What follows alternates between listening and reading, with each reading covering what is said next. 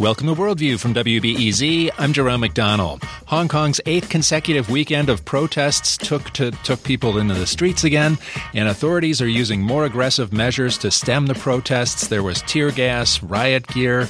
There are triads now beating up people with sticks in some locations. We're going to talk about what's happening with protests in Hong Kong with writer Wen Huang, who we talk with frequently on the program. Good to talk with you, Wen. Nice to be here, Jerome. Wen, I wonder if we could go back to the beginning here and just give people a little refresher. This whole thing started with this extradition treaty idea that Governor Lam had. Could you kind of give us a little shape and reminder of how this thing flowered? Great. The whole thing started with a murder case. On February 9th last year, a couple from Hong Kong, they traveled to Taiwan supposedly for vacation. So they stayed in Taiwan for 9 days. And 9 days later, only the man came back. And the woman disappeared.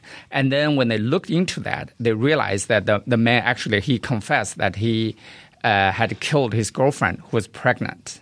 So he was in jail. But then the Hong Kong government found it hard to charge him with murder because he committed the murder in Taiwan. And there was no extradition treaty between Taiwan and Hong Kong. So because this case caught a lot of attention, and the lawmakers in Hong Kong, they decided to draft a bill called the extradition bill, which will give Hong Kong and Taiwan, the authorities to exchange this information so he could be charged. It's an interesting scenario because I imagine it presented the leaders in Hong Kong. I guess the protesters think it gave them an excuse to bring this kind of thing forward. Right. An idea that we're just pursuing this murder case. This won't be used against people. Politically, this is not one of those things. It's strictly for this murder case. Right. But initially, that was the idea. But then when they were drafting this bill, they also included a provision, which means that they would establish this reciprocity with mainland China, which means the extradition bill will allow any suspects in Taiwan to be sent back to mainland China. That's the part that really sparked anger among Hong Kong residents.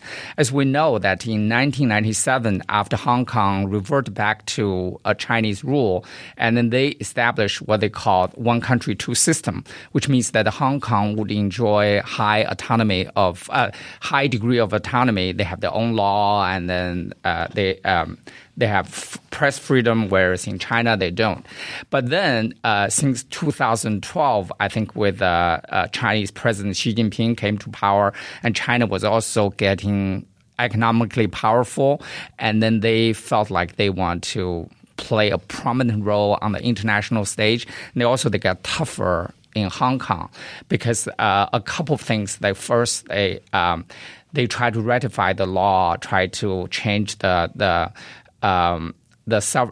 election system. Remember, we talked about the umbrella movement. Right. Like people wanted suffrage, like universal suffrage, or they want to vote their governor directly. Right now, it's selected from 1,200 business, the elite. They feel like they don't actually represent people.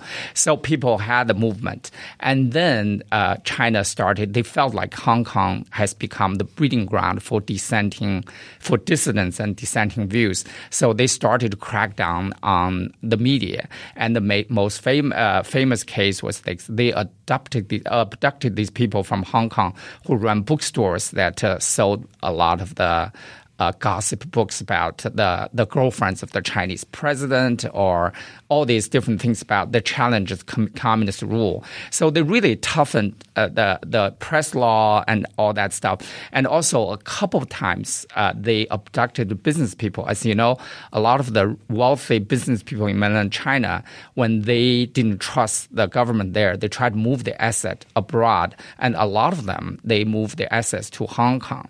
And then some of the corrupt elements in China, they take advantage of the system, and then they all move to Hong Kong. And China, when they launched the anti-corruption campaign, and then they just send people to Hong Kong, abduct these people. Now even dissidents who want to enter Hong Kong, they got kicked out. All this have contributed to the fear in Hong Kong. They feel like their freedom is being eroded. And you're describing a situation that is one of kind of like humiliation. When people get humiliated and feel like their rights are being taken away slowly but surely, this is what happens. It's something that can seem like a little issue becomes a big issue. Right. It's this whole humiliation. Exactly. The humiliation. Because in 1997, when Hong Kong was reverting back to China's rule, people think Hong Kong was so powerful. It was going to influence mainland China. And then, the GDP of Hong Kong, it was supposed to be like 20% or 27% of the overall Chinese economy. But during the past 28 years or so, and China's economy is taking off. And now Hong Kong is only taking like 3% of the overall Chinese economy. And the mainland China, they felt like, we have Shanghai now. Hong Kong is getting less and less important. And they become more and more arrogant. And it's toughen the control of Hong Kong. And the Hong Kongers, they felt a little bit humiliated. They feel like who is deciding the fate of Hong Kong now is Beijing. And all the governors of Hong Kong, they become very handpicked. And all this, I think, is the anger that sparked the whole protest. Even though the extradition bill, if you look at it, it was related to murder case. But the more people realize that if, in the future, they can just send anybody back to mainland China. So this is the fear that people feel, especially the middle class. They don't feel the security in Hong Kong anymore. The freedom. That's how a lot of the people. The part of this protest is, in addition to students during the umbrella movement. Right now, a lot of the middle class people, they participated, and some of the business people, they actually supported from behind. They don't show up, but so people, they go to work on Monday and Fridays, and during the weekend they put on the black mask and put on the black T-shirt, and then start to go on the street and protest. I'm talking with writer Wen Huang, and we're discussing Hong Kong. It was the 8th consecutive weekend of protests in Hong Kong last weekend, and we had more aggressive tactics go out there in the streets, lots of tear gas. I wanted to ask you about where you think the one country, two systems idea is. A couple of years ago, the Beijing government came out and called it a historical relic and seemed to really flex its muscles on the one country, two systems. But, in the statement from China's top officer of Hong Kong affairs today, they said, whoa, it's going to be fine. The two systems are fine. Hong Kong's governor is going to take care of this whole thing. And, strangely during the protests, there's people out there with British flags and things, kind of making a point. Where do you think things stand? I think it marks a turning point. In 1997, I was in Hong Kong. I covered part of the pre-turnover. And in those days, I hardly heard anybody talking about Hong Kong become independence. They were eager to move away from British rule, because also the Chinese government in those days, they were too busy with the domestic affairs. They actually, during the first couple of years, they allowed Hong Kong to operate on their own. It was basically non-interference, right? And then just since 2012, and that part of one country, two systems started to the line started to blur, and the mainland China started to control more and more of Hong Kong. And also this time, each time, like the protest, one of the movement, when the Hong Kong governor, she came out, she could say, we're going to withdraw this bill completely. But she couldn't, because mainland China, one of the leaders already said that we are taking a temporary break. And then when the tension started, we want to defuse the tension, this could come up again. So when the leader expressed the view, the governor of Hong Kong couldn't even say, we're going to withdraw it completely. It just said it died right now. So this could show that the Beijing government is behind all the decisions of Hong Kong. That's what makes people nervous. And also, I think 50 years of rule. This is the young people, most of the people on the street, they were born after 1997. And these are the people, they get worried that after 50 years, they were just going to be like the rest part of China. So that's what makes it harder. More flag symbolism. I talked about the British flag a minute ago, right. But I noticed that in Hong Kong, they flew flags at half staff for Li Peng, the Prime Minister during Tiananmen Square. He was the guy who did the Tiananmen Square crackdown, and that sends a pretty heavy message. They were trying to, because Li Peng was the one during Tiananmen Square. It's a similar situation that I was in Beijing in April when they started the Tiananmen Square, and then the top leadership, they divided because some of the hardliners want to crack down, the reformers wanted to take advantage of the students' movement, and then there was kind of a couple months of inaction. They didn't know what to do, and the students' movement just started to spread. But now in Hong Kong, it's the same way that Beijing, the top leadership, they are divided over how to handle Hong Kong. Somebody said, just leave as it is, let it sit out. And the other part, they want the military, they want to crack down. So because of this, and then they try to send a message. I think the hardliners use Li Peng saying that he just died a couple of days ago. They use this as a message that we could crack down. But, it's... Wait a minute. It also, on Sunday, Carrie Lam was at a People's Liberation Army summer camp barracks in Hong Kong at a graduation ceremony. It's all sending the signal of tough, being tough. And also last night at 3 o'clock in the afternoon, 2 o'clock here, the government of Beijing, the Macau and Hong Kong office, the policy making of mainland China, they issued a very tough stance. But I doubt they are going to use the military to crack down on that right away. But it is very a dangerous situation. But the harder part with any people who are dealing with Hong Kong is that it's different from the Tiananmen Square movement. Because with any street protest, you always find a leader. And you have organized organization or the body to lead the whole organization. But with Hong Kong, they don't know who to deal with.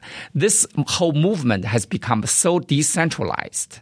And people, they don't have, none of the political parties, the 50 political parties in Hong Kong, they were deeply involved, even though one, they played a prominent role, but they don't have a decisive say. And people just organize themselves on the internet through different groups, the chat groups and different messages.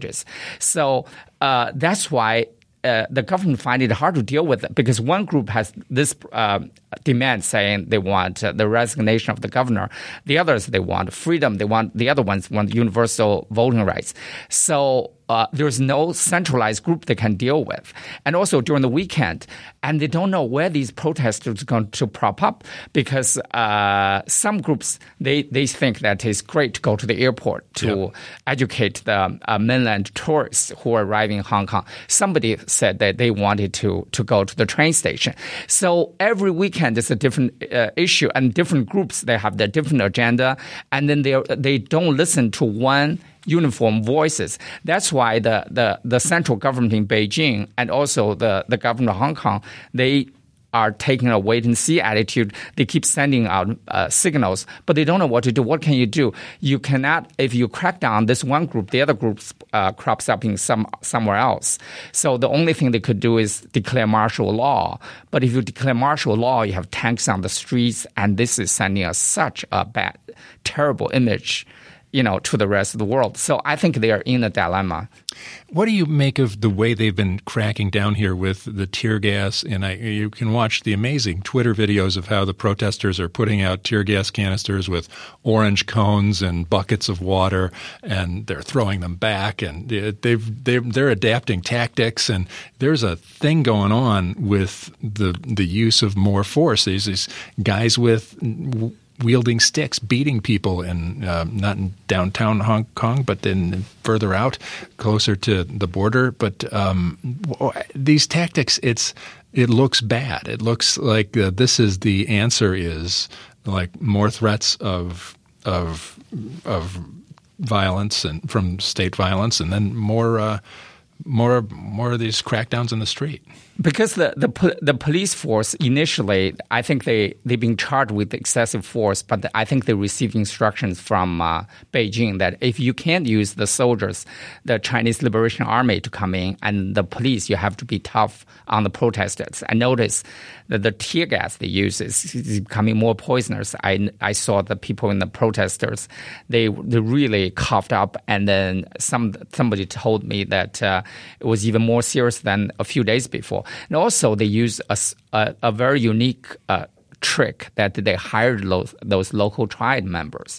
In Hong Kong, there were hundreds of localized triad members or mafia members. They're not like Godfather, the mafia. They're so powerful.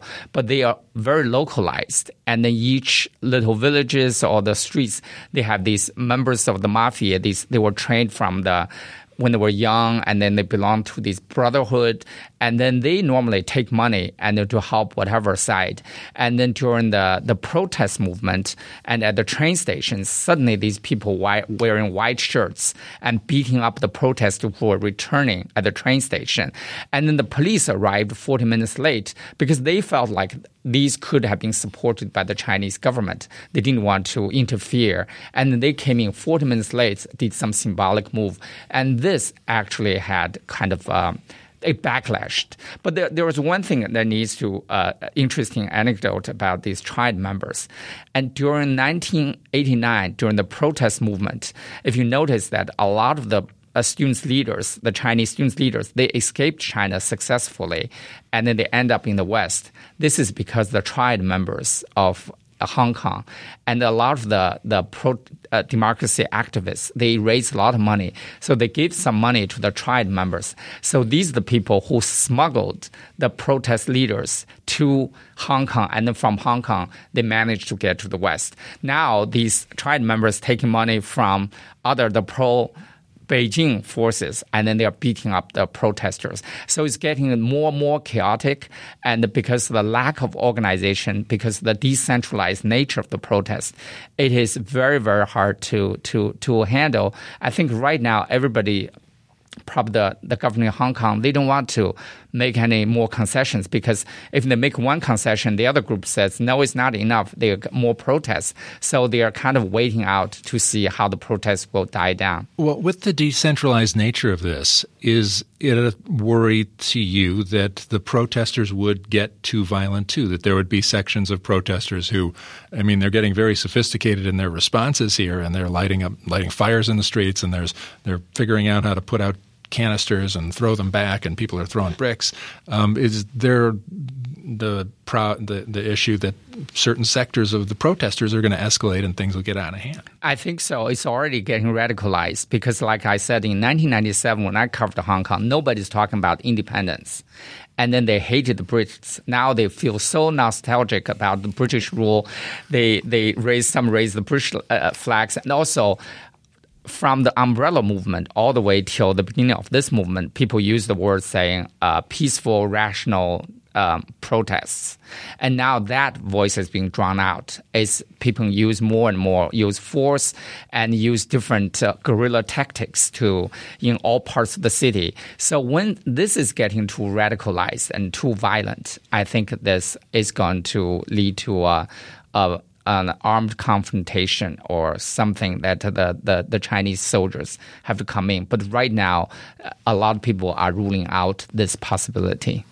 I'm talking with writer Wen Huang, and we're discussing the protests in Hong Kong now in their 8th consecutive weekend.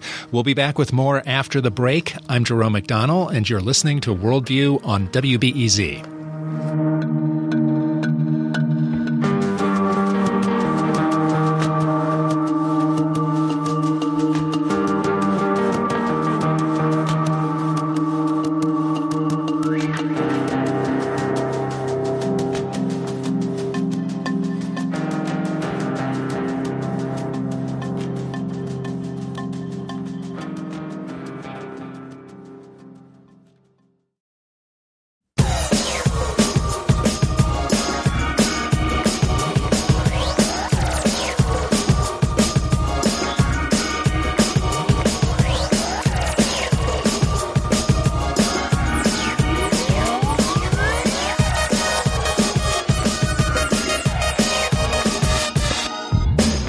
This is Worldview on WBEZ. I'm Jerome McDonnell, and we're talking about Hong Kong.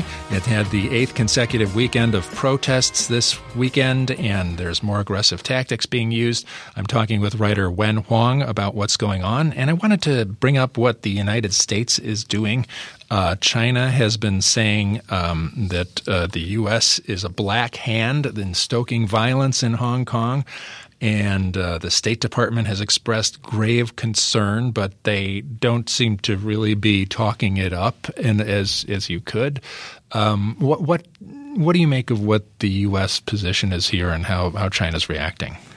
I think that the U.S. Chamber of Commerce, or the responses, or including some of the resolutions introduced by U.S. congressmen, that's supposed to be to offer some moral support.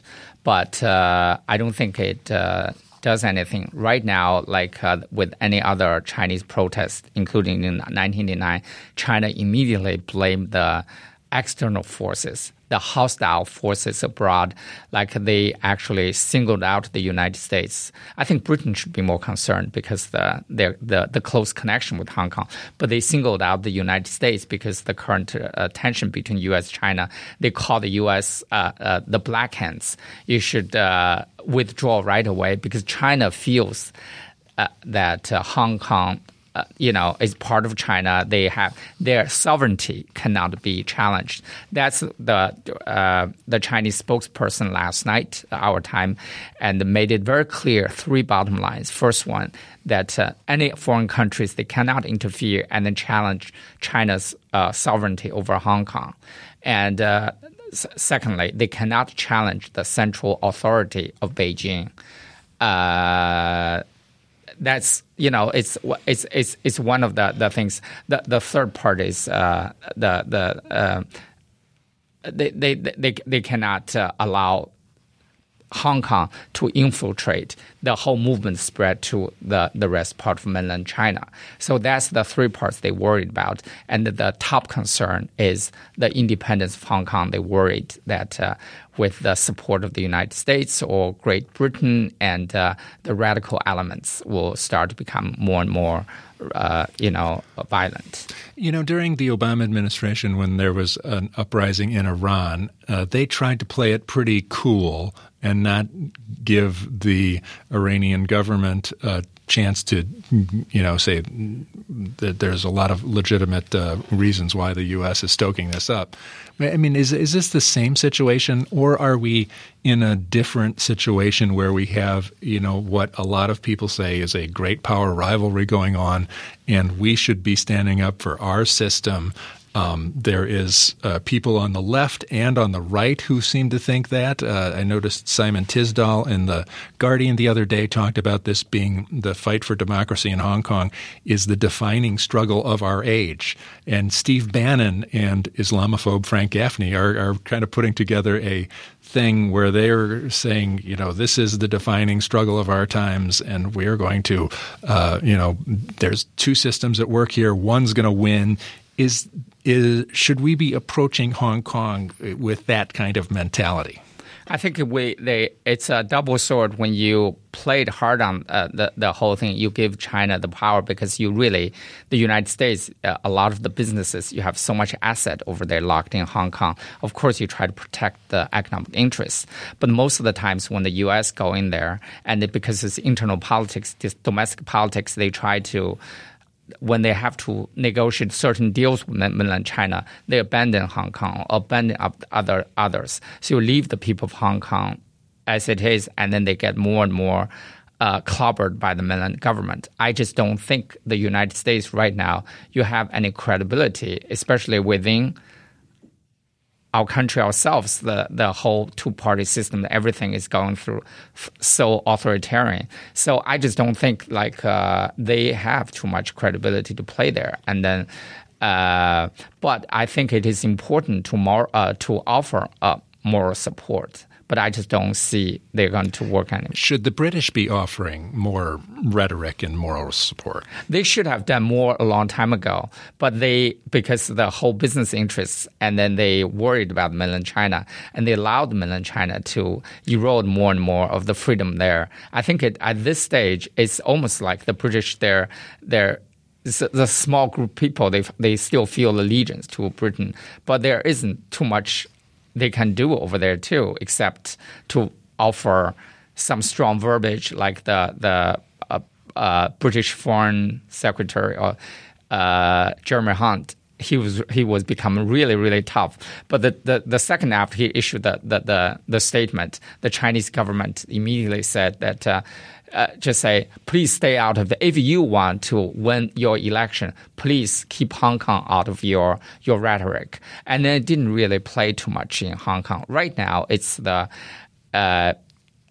I think right now it's between Hong Kong and the mainland government and how this movement is going. It's really hard for anybody to predict what is going to happen, because once the violence escalates and then once all the protests getting so radicalized, and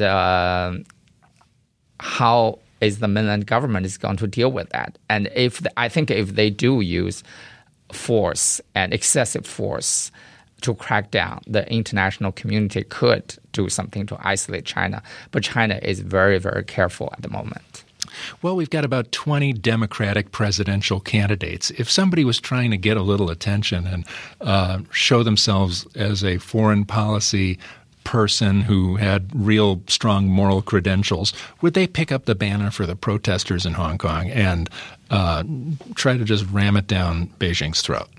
I think that right now there's, apart from your tough rhetoric, there's nothing you can do except you have to put a lot of pressure on mainland government to make concessions. But we don't have a lot of the mechanism.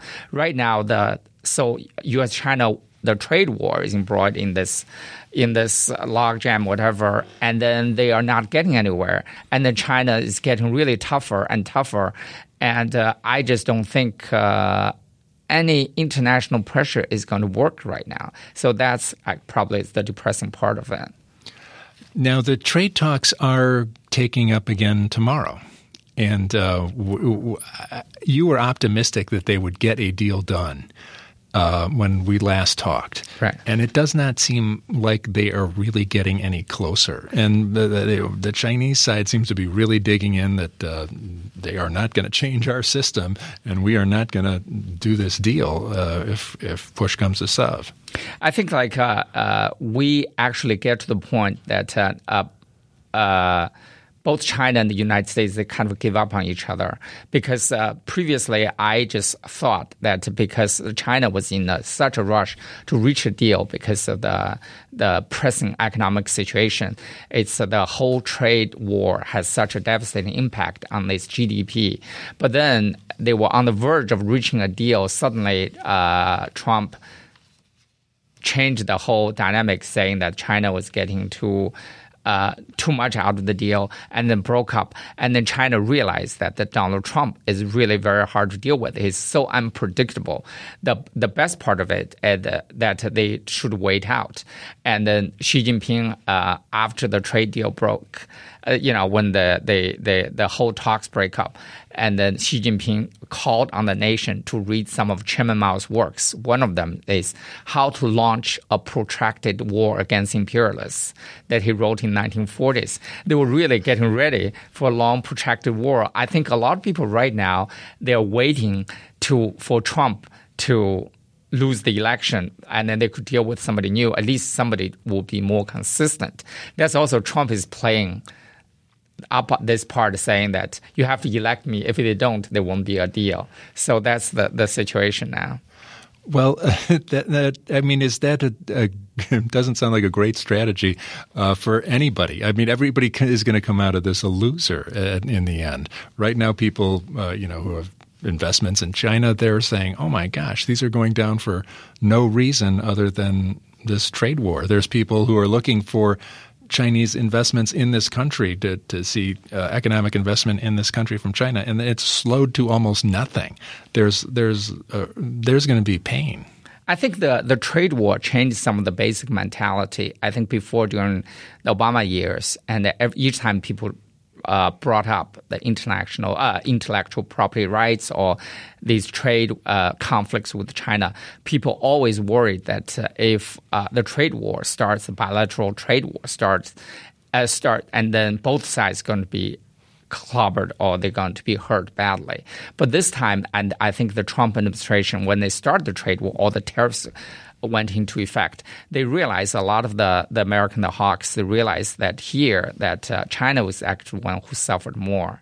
And so they felt like they could actually go ahead with it. And then the U.S. economy, even though a lot of businesses of American farmers are complaining, but right now it doesn't look like the U.S. economy is greatly affected. But China right now they're facing tremendous economic challenges. So people say, well, we can actually afford this trade war. I think that changed the mentality of the American hawks in the foreign policy hawks. They, for years and years, they wanted to be tough on China, but now they want to stick with it.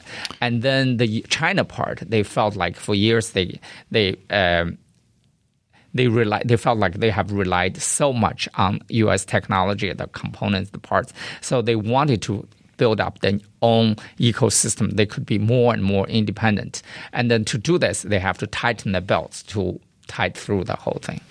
Well, is one of the advantages that China has that a lot of countries don't seem to want to back Donald Trump's trade war against China. Nobody else wants to stick their neck out, whether it's Australia or Hungary and Europe, people who might be likely candidates. They all still want Chinese investment. They don't want to jeopardize their relationship. They're willing to let the U.S. go it alone on this.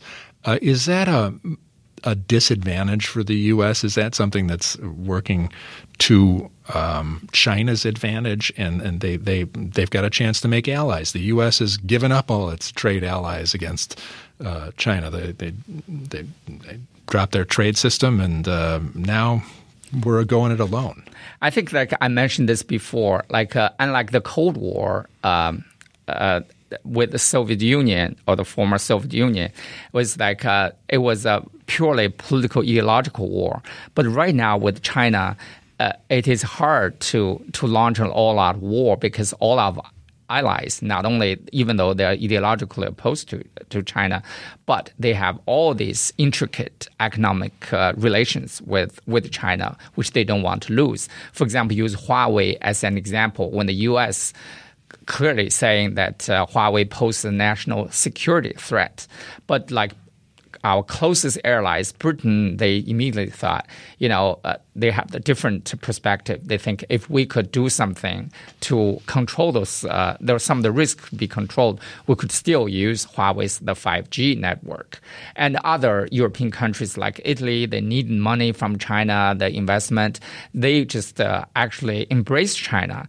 So I think that right now it is very, very hard to go all out. But the other part of the Europe, I noticed that they actually wishing that U.S. could go tougher on China. And then once the deal is signed, when China makes concession to the U.S. and Europe is going in saying, if you give the concession to the U.S., we want the similar concessions. It's almost like the 1900 when Britain opened China's door and the United States, Russia, all these Western powers, they went in and then they got all what they wanted. But right now they don't want to jump into the trade war with China, but they're waiting. Like last time when we talked, we thought it was on the verge of signing a deal, and Europe immediately started to get tough. They want similar concessions. So this is the dynamics of the current trade war. Well, China knows this, and that's why they're settling in for a long haul, for this long march of resistance. Exactly. And then because once they also on the right before the trade deal was signed, and there were some the tougher, the hardliners in China. Just like here, the tough-liners right now, they're winning.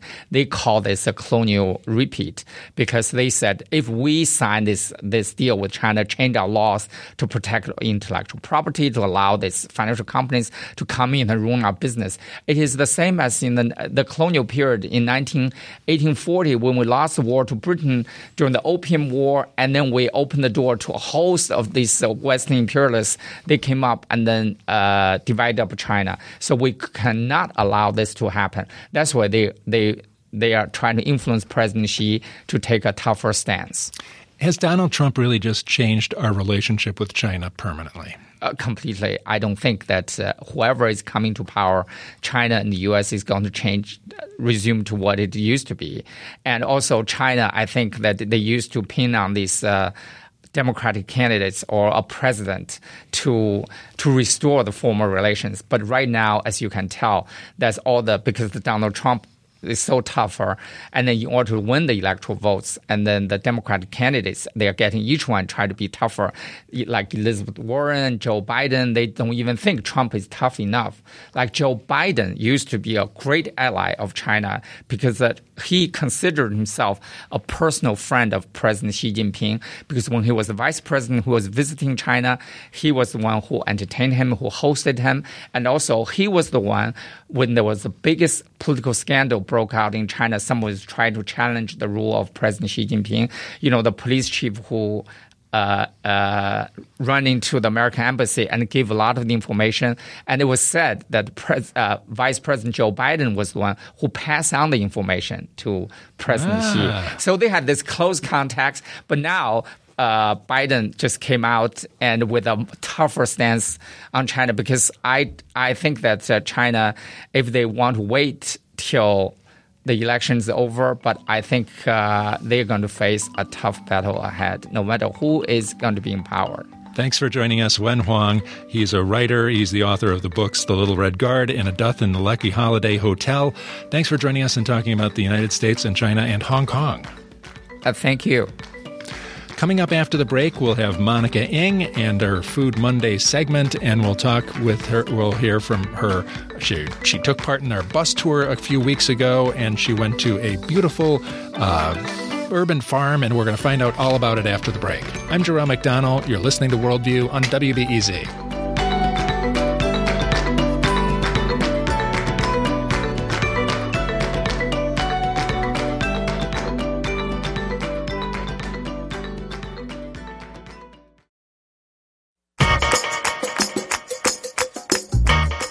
This is Worldview on WBEZ. I'm Jerome McDonnell. It's time again for Food Mondays with Worldview's food and sustainability contributor Monica Ng.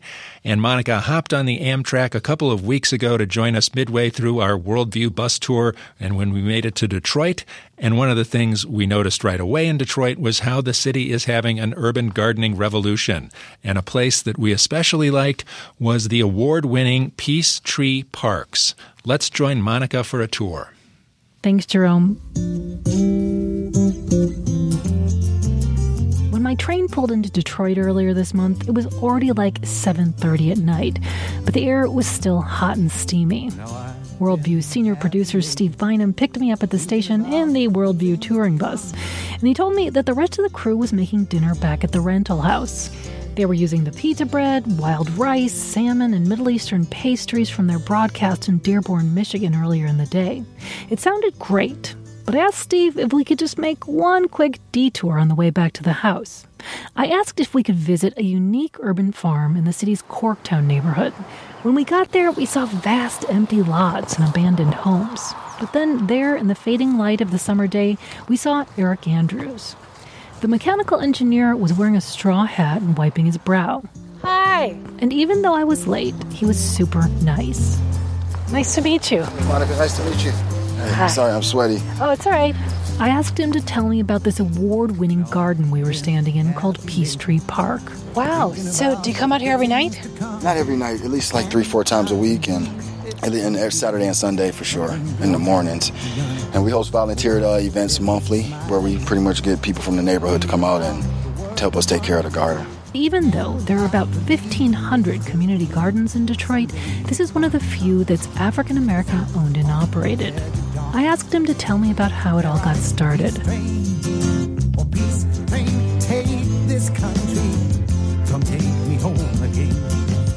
Started in 2015, me and 3 of my friends from college, all from Detroit, wanted to come home, wanted to have some ownership, and wanted to create a business. We linked up with the Detroit Land Bank, and we started a nonprofit organization to purchase land from them and to do urban gardening. So this was our first location, and we've been expanding since 2015 here. We also have a residential garden program that we started in 2015 as well. And since then, we've put up to 50 gardens throughout residents' homes in Metro Detroit, so that's growing as well. So tell me, how does it work? I understand that people will be able to have this produce for free? Yep. The produce is all free of charge. Everything that we harvest, we pretty much take door to door. If we don't process it, like we process our own peppers, we jar them, we process our own seasonings, make our own Italian seasoning, and we pretty much go door to door to these houses and these homes back here and ask anyone if they want anything, and we hand it out free of charge. Everything else we take to the mission right here on 3rd Street, the Detroit Rescue Mission, and donate it to the homeless. That's pretty much our mission. It's just to encourage people to eat healthier. Just off of us having a garden here, one of our main goals was just to demonstrate that you can even farm here in Detroit, that you can grow certain things that we're even growing. So we grow a variety of things just to demonstrate to the community that it's possible to do that. And we probably encourage up to 3 to 4 people on this block right here to even start their own gardens. Can you take me on a tour? Yeah, come on. We can start from the front. We proceed to walk through neat rows and sections of the garden, some with raised bed boxes, others that are more like row crops. There's a zucchini section, a pumpkin patch, a melon patch, and a celery and kale area. Look at these gorgeous tomatoes. Yeah, no, we have to prune them. We're partnered with Wayne State University. We got some teens from the Detroit Public Schools working. They just started Monday, so one of the next things they're going to do is probably prune the tomatoes for us. Why is it important to prune them?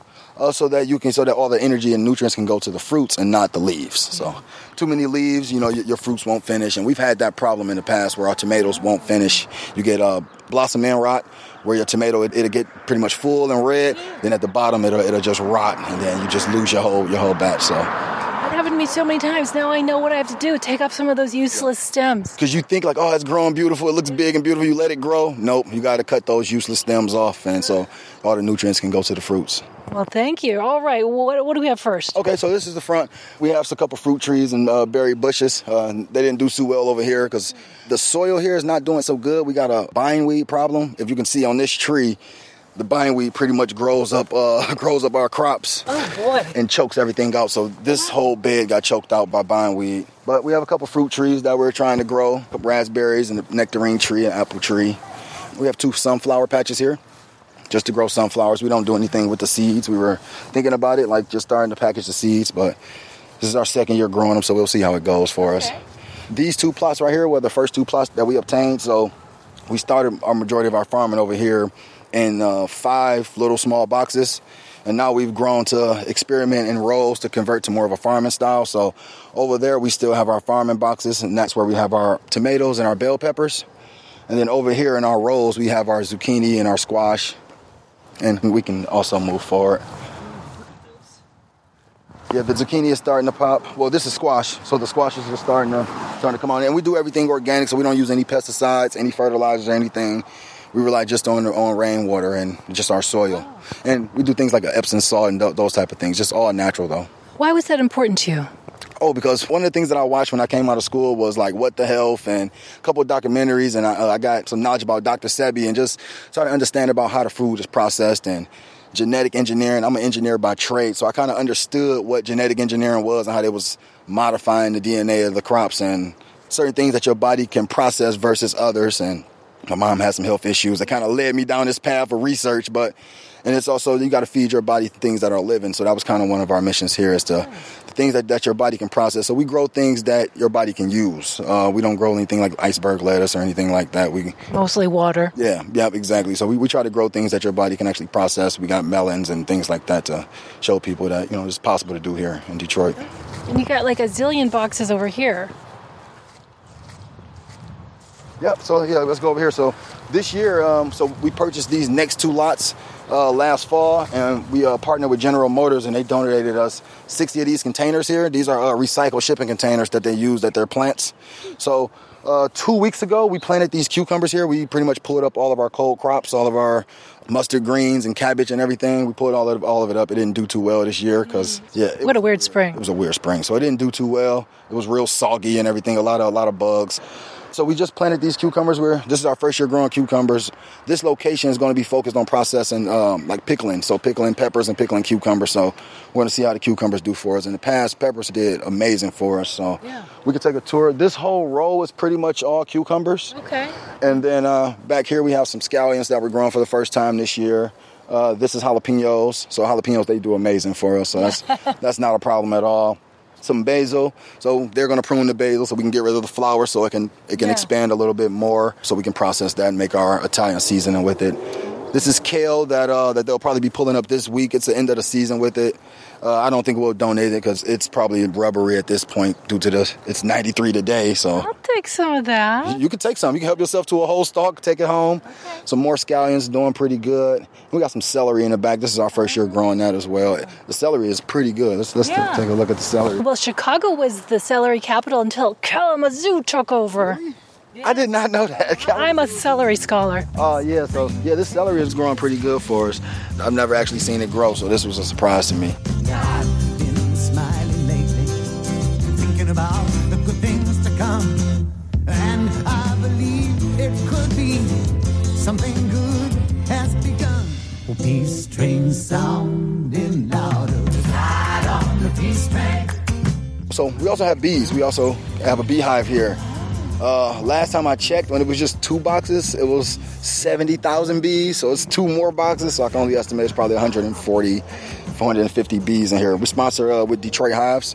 So we provide all of the gardens and everything for their bees to make the honey and everything. And they provide the bees for us to pollinate all of our crops. Okay, so I see a watermelon patch over there and a pumpkin patch. Yeah, we have a watermelon patch over here and a pumpkin patch.